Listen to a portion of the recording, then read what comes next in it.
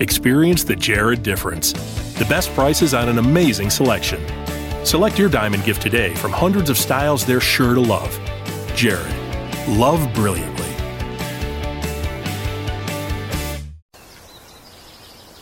My name is Tracy Ariel, and I am unapologetically Canadian.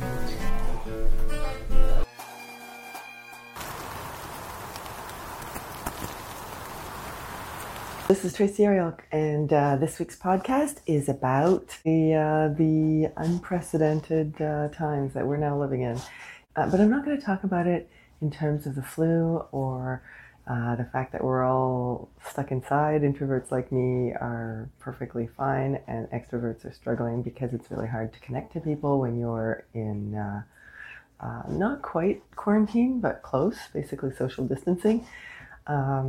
Although I've noticed that people are now calling it personal distancing, and as differentiated from social distancing, and a lot of the tech companies have created platform, basically are extending the use of their platforms. So Zoom and YouTube and all of the Skype and all of those platforms are allowing people to connect with video because we're not able to connect at all of our events and things.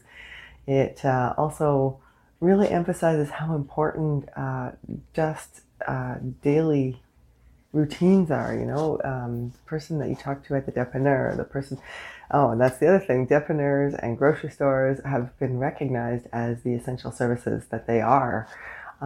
Restaurants are starting to deliver to people. Everybody is using their best initiative to come up with a way to function without seeing each other. But it is, for social animals like us, it is very, very difficult to keep your distance. It's particularly funny when you go for a walk and people cross the road in order to not get too close to people. And you're sort of waving from a distance to all the people that you would normally stop and chat with. It's a very, very weird time. And this is week 2 in Quebec of our lockdown. Well, actually, we're going into our 3rd week, and this is the first week of a 3-week lockdown. So at the best case scenario, we'll all be trying to do this for a total of 5 weeks, if we're lucky. I'm expecting that will probably be extended because the virus has only just come into Canada. We're now at 4 deaths in Quebec, and I think 600 some people who have contracted the virus. There's now mind you, the testing has only just ramped up. There's now in Montreal a place where you can, a drive-in clinic where they can hand the test out to you and make sure that we have enough tests. And so that also is something. Because this is an unprecedented time, I did a little bit of research for an article I wrote yesterday about how our ancestors coped with the pandemic. And actually, when I was reading it over this morning, I realized I didn't actually talk about how they coped. I just talked about what they faced. There's been 5 pandemics in Canada since between Confederation and this one, and the worst of them all was the Spanish flu. And reading about that actually makes me feel a bit better now, because they didn't even know what they were facing. So nobody knew to do the social distancing thing. They didn't set up quarantines.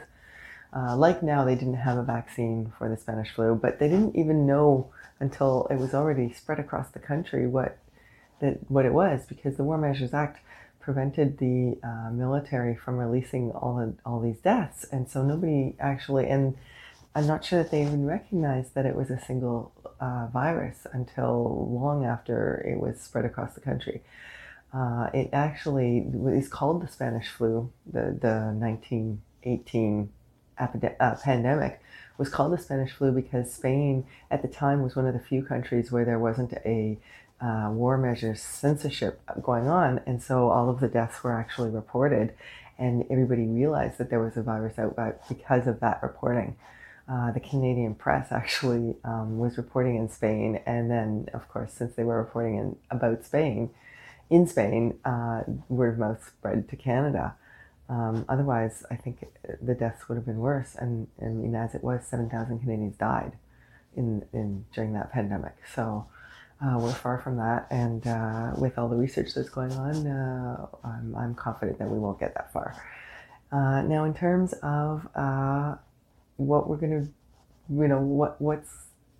how we can cope with all of this, the first thing is that, of course, after this is over, everybody's going to be fully comfortable with online operations, and that's going to help connect us more after this is finished, because we'll be able to restart doing the events that we think matter, and we'll be picking them a little bit more carefully over the next year, because people will be used to having a lot of time on their own. They'll be used to getting enough sleep. Well, except the parents, actually. Maybe they won't be used to getting enough sleep. But anyway,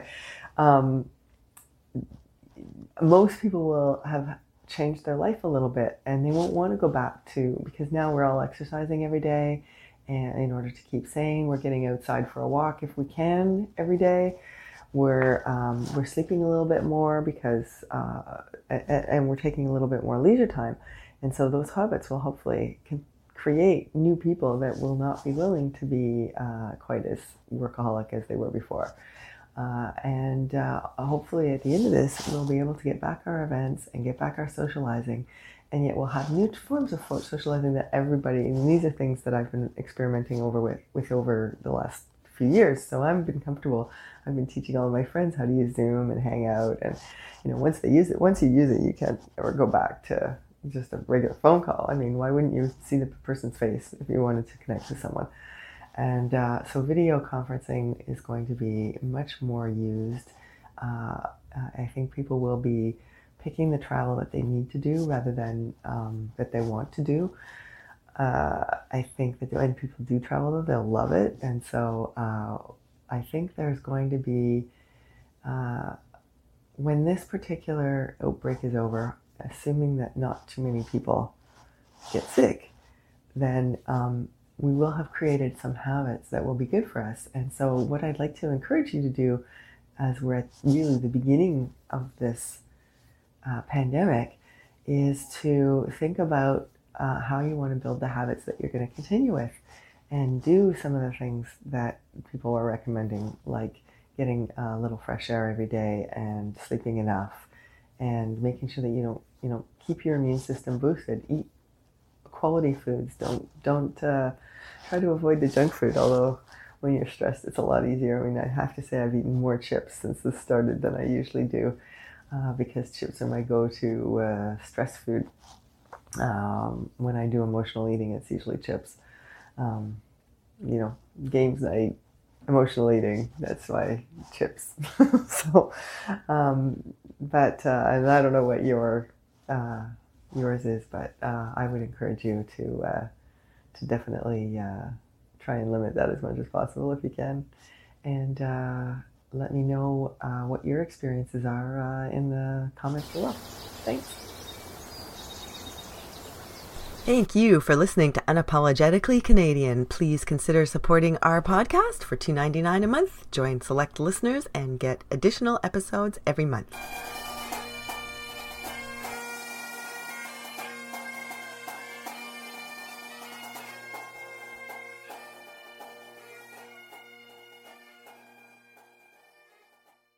Lucky Land Slots, asking people, what's the weirdest place you've gotten lucky? Lucky? In line at the deli, I guess? Aha, in my dentist's office.